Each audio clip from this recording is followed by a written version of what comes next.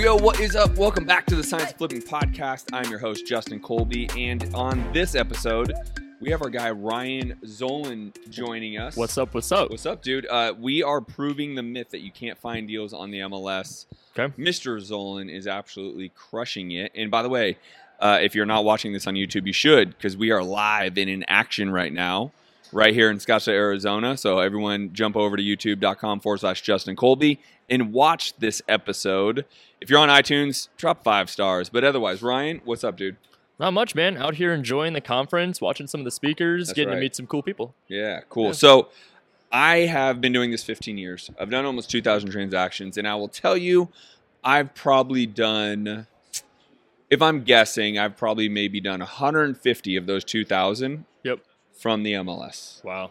I've been educating for 9 years, and for the vast majority of that, I've said, go off market. That's where you'll get your discounted properties. Okay. You, my friend, Yes. are changing the game. Trying You to. are proving this old man wrong. I say that humbly, because how old are you? I'm 24. I am almost double your age. Okay. So there's making me feel bad. But talk to me about how you are finding properties, how this MLS hack that you've done and made so successful, how's that working? Sure. So it started back when I was 18. I started off as a traditional real estate agent. Yep. So fresh out of high school, no college background, anything like that. I wanted to get in real estate just because college wasn't in the cards, but then also I figured I wanted to be an entrepreneur and my own boss, and this was the easiest route to go, full transparency. Okay. And if I didn't succeed, I was 18. What did I have to lose? I had nothing but time on my hands. Right. So I started off as an agent for about 3 years, and I sold about like 25, 30 million, and I was like just an all right agent, nothing crazy. But the one thing I realized as an agent was that there's a few things.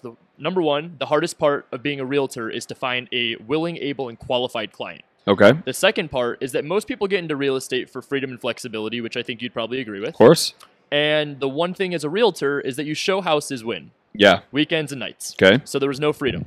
I transitioned over to the investment side, and I was like, oh man, the hardest part of being an investor is finding a deal. Yeah. So then I was obviously able to surround myself with a lot of guys being local in Arizona that are doing it at a very high level. The one thing that I failed with from the beginning was comparison. So I was like, okay, well, I need VAs. I need to have acquisitions, dispositions, TCs, junior acquisitions, whole 9 yards.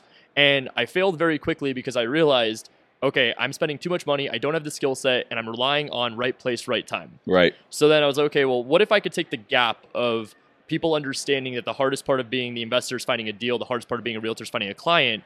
What if I can just be my own client?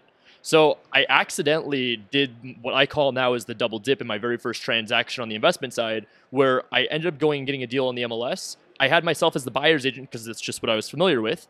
I got a deal under contract, and then I wholesaled it out, just expecting to get the assignment fee. On the HUD, I noticed I had the commission coming to me too, and I'm like, whoa, this is crazy. I'm double dipping. I'm getting commission and an assignment fee. This is insane. So at this point, I was like, how do I scale this? How do I just really double down on the double dip? And I failed forward. I kept continuously building relationships with agents, realized the flow of them not understanding how the process works. And then from there, we were able to really hone in on our process. And I mean, dude, now we're hitting 15, 20 deals a month off the MLS and agent relationships, $0 in marketing, and we're clearing 6 figures every single month. What are you doing this here in Phoenix, or are you doing it? Yep. So Phoenix is my primary market. Yep. I have some secondaries. It's Florida, Vegas, and Atlanta. Yep. But we usually pull like 1, maybe 2 out of those markets every month. Other than that, it's all Phoenix. So let's walk through the profit process really quick. You're Sure. a licensed agent here. Correct. You go to the MLS, you find a deal that is listed Yep. that you've essentially underwritten, Yep.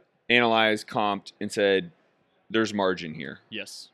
You then contracted as the buyer Mhm. that is representing yourself, meaning you'll get the commission, Mhm. but you're also the buyer. Correct. Okay.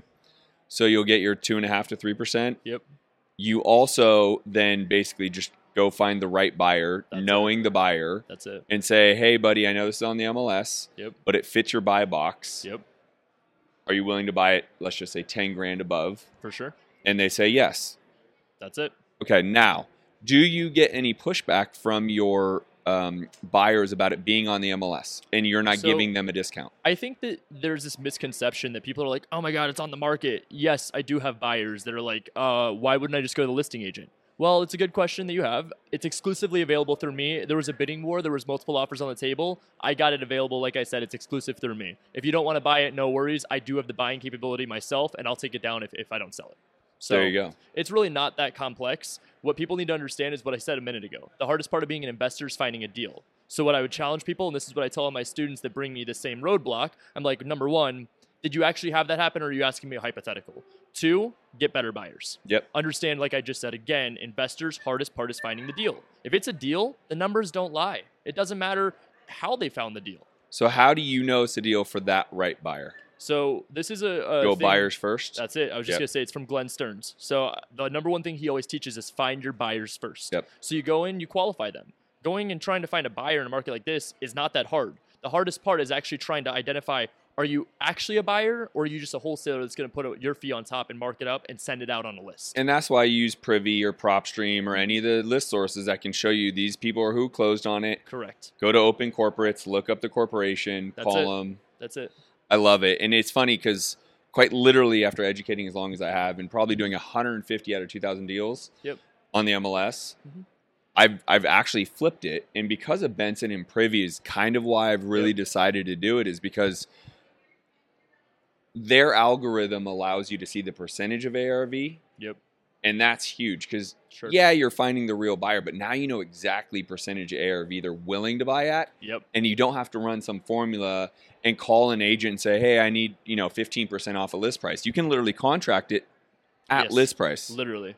Yep. And so do you do that in a general sense of like ask your buyer where their buy threshold is, or do you always go in and ask for discounts based around list price? No, it's really what their threshold is. I have a handful of buyers that really don't care. Like, it's not often, but we'll get deals that are at list price. More often than not, it's like day one on market or like coming soon where it was listed at 430. My price is 445. ARV is like 600.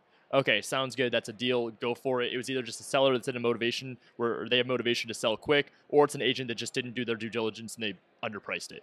So aside from that, most of the time our offers are below list price. But optically then, going back to your question of, well, do you get kickback from buyers? If it's below list price, why would they have a problem? It's lower than what they could get it at. They shouldn't. Exactly. Ideally, in our world, they shouldn't. You're saying, hey, dude, this is the potential of this home is 600. Yep. I'm getting it to you at 445. Exactly. Why do you care? Exactly. Now, that's the perfect world. Some buyers do. And you say, great. To your point, you're indifferent. If you don't want it, not a big deal. I can just buy it myself. I figured I'd just kind of offload this one, but not a big deal, right? And you move on to the next buyer. And that happens all the time, like where I actually do just close on the property and we'll sell it. More often in that situation, it's still like a hedge fund or to somebody that would have an issue seeing an assignment fee and I didn't want to double close. Sure. So. No, I love it. And again, this is in any market access. That's why Privy really changed it for me is quite literally I just was telling my manager, I was like, hey, we need to pull one full-time person off of acquisition. Put them on Privy. Only go Privy MLS. Yep. And that's why when I was able to interview for this spot, I'm like, absolutely. Because this has been like the old dog, new tricks kind of thing. I'm like, it's not really a new trick, but like I was in my own way. Like, it doesn't really work that way. Well, it does, right?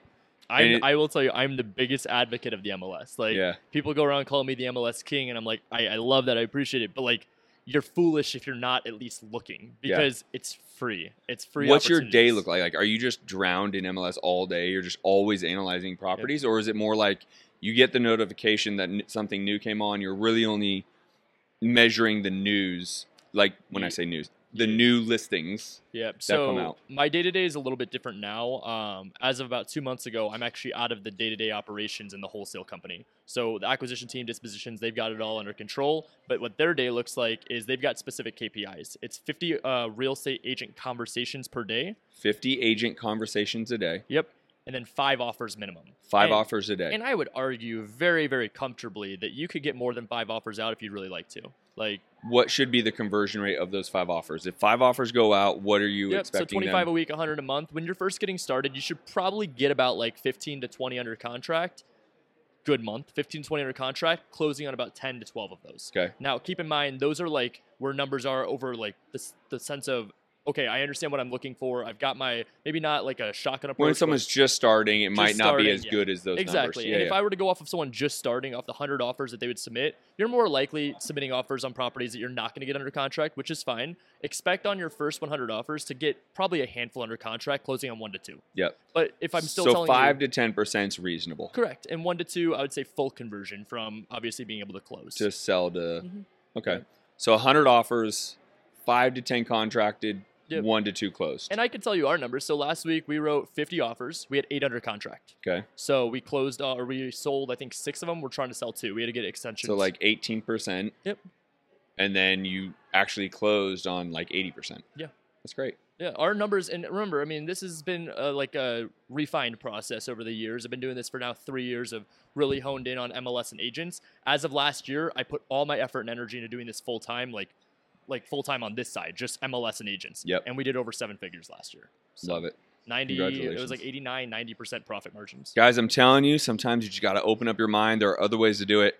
Again, Ryan Zolin, where are we finding you? Let's follow Ryan. Instagram, TikTok, YouTube. I do a show with Brent Daniels every Thursday, Millionaire Before 30. Oh, I love it. Yeah. That's rad. Yeah. So listen, make sure to follow him. Thank you guys for paying attention. I'll tell you right now, this is an opportunity game. Whether you're cold calling like Brent, myself, whether you're making offers like Ryan and now myself, or you're direct mail, whatever it is, create those opportunities so you can convert the deals. That's really what it's about. I appreciate you coming on board, bro. Thank you for having me. Appreciate it. Right on. Awesome. Peace.